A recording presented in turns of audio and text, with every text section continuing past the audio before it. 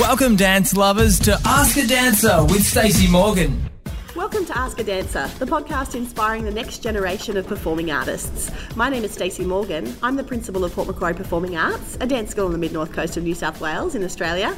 And joining me today is the fabulous Lauren Seymour. How you doing, Lauren? I'm well, thank you. How are you? Good, thank you. We were lucky enough to have you at Port Macquarie Performing Arts for a workshop last weekend, and this weekend you're at the Victorian Dance Festival, and we're very lucky to be broadcasting live from there today. Tell us about the Victorian Dance Festival and your involvement. Is this your first year, or have you been here before? I've been here before, but this is the first time I'm actually in the Melbourne Town Hall, so awesome. It's really cool. I've been sponsored by Girl Lane to come here. Cool. Hence the braids. Hence the braids, yeah. Because the fabulous Girl Lane are out in the kind of the exhibition hall braiding everybody's hair. Yeah. Which is fabulous. And I'm teaching a commercial jazz class this afternoon and really looking forward to it. Very nice. So for those people who haven't followed your career like we have, when did dance first influence you, and where did dance kind of burst into your life? Well, I started dancing when I was 7. I grew up training in a dance studio and was always in love with it, but didn't really click that I wanted to make it a career until I attended full-time. So I auditioned. I went through primary school, high school, went to Newtown High School of Performing Arts. Cool. So did all my contemporary and ballet training there. And then went to trained at All Stars Performing Arts Studio. And then I went to Bren Street full-time in 2010, and it was in that year that I was lucky enough to land an audition for Happy Feet 2, the movie. Yep. And then booked that job during my full-time year. So getting a taste of like professional work at such a young age was like, oh wow, this is what I can do for a career.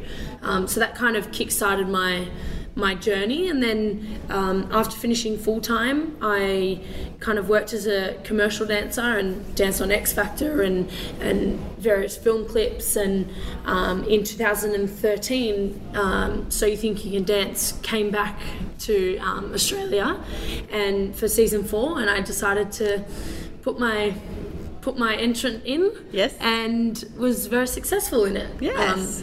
And then came runner-up in So You Think You Can Dance. So season 4. very successful in it. Yeah.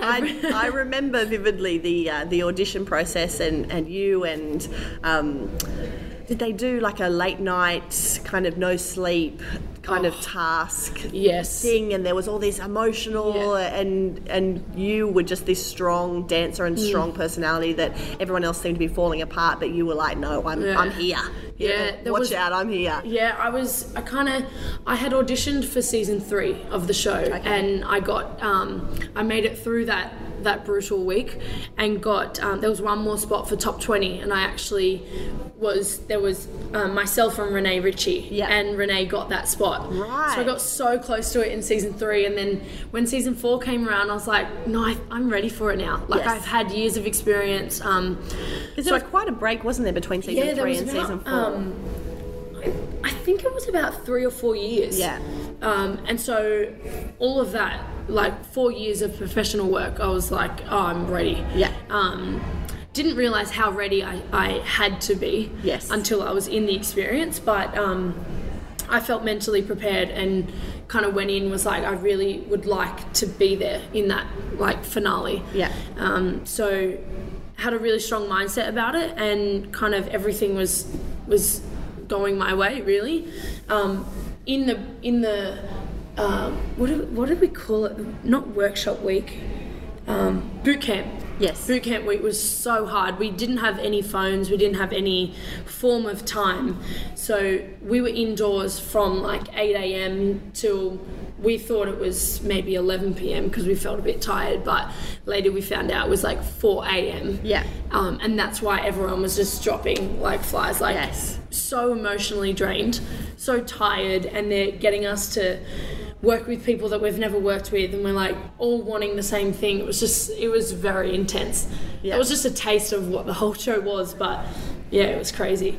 And so what did you kind of take away from the show, going all the way through to the end? Do you have a particular performance or a particular moment that is a big takeaway that you went, oh gosh, that was hard, or gosh, that was great? There was many. There was a lot. there were key points that I felt like, oh my gosh, I don't think I can do this anymore. Yeah. It was just the learning so fast, and not having to just, like, if I had to rely on myself, that would have been my fault if I didn't get it right. Yeah. But it was the fact that we had to rely on our partner as well as yourselves, and there wasn't really enough time to blend. So there were a few moments I was like, oh my gosh, this is really, really hard. But once I got past that moment, it was like, oh wow, I've just learned how to.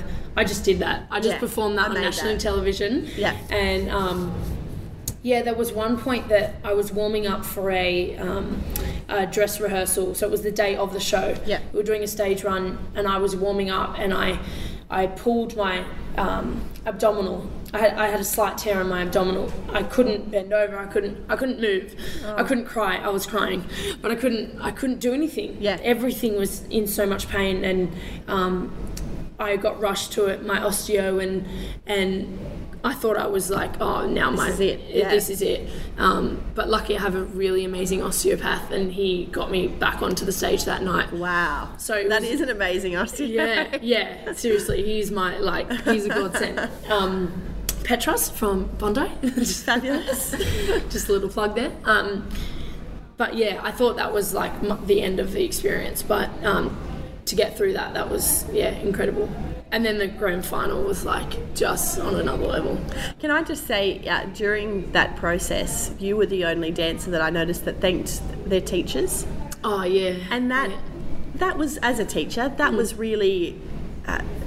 I was really impressed because I can imagine there is a lot of pressure, and there's a lot of, it's live television. It's right there on the spot. You're not going to be able to do everything perfectly, but there were a lot of contestants that went through, and when they got eliminated, they were like, oh, thanks everybody, thanks to the fans. Yeah. And that was kind of it, but you were like, oh my gosh, my teachers were so important and so influential. And well, without them, I wouldn't have made it where I was. Like, without them, I wouldn't have the training that I've had, and also the mind frame of making things work. Like, my teachers taught me how to just deal with things when they went wrong and not step away from them because they were scary. I think it's important to thank who has got you to the place that they are, even if it's like, I just think it's really important to. Yeah. Awesome. So you've done, that's kind of, So You Think You Can Dance was a couple of years ago now. You've been performing ever since then. Tell us about some of the things that you've done in between that time and the Victorian Dance Festival now. Yeah, everything kind of blows into one. It's really funny. I've performed with artists, Zara Larsson.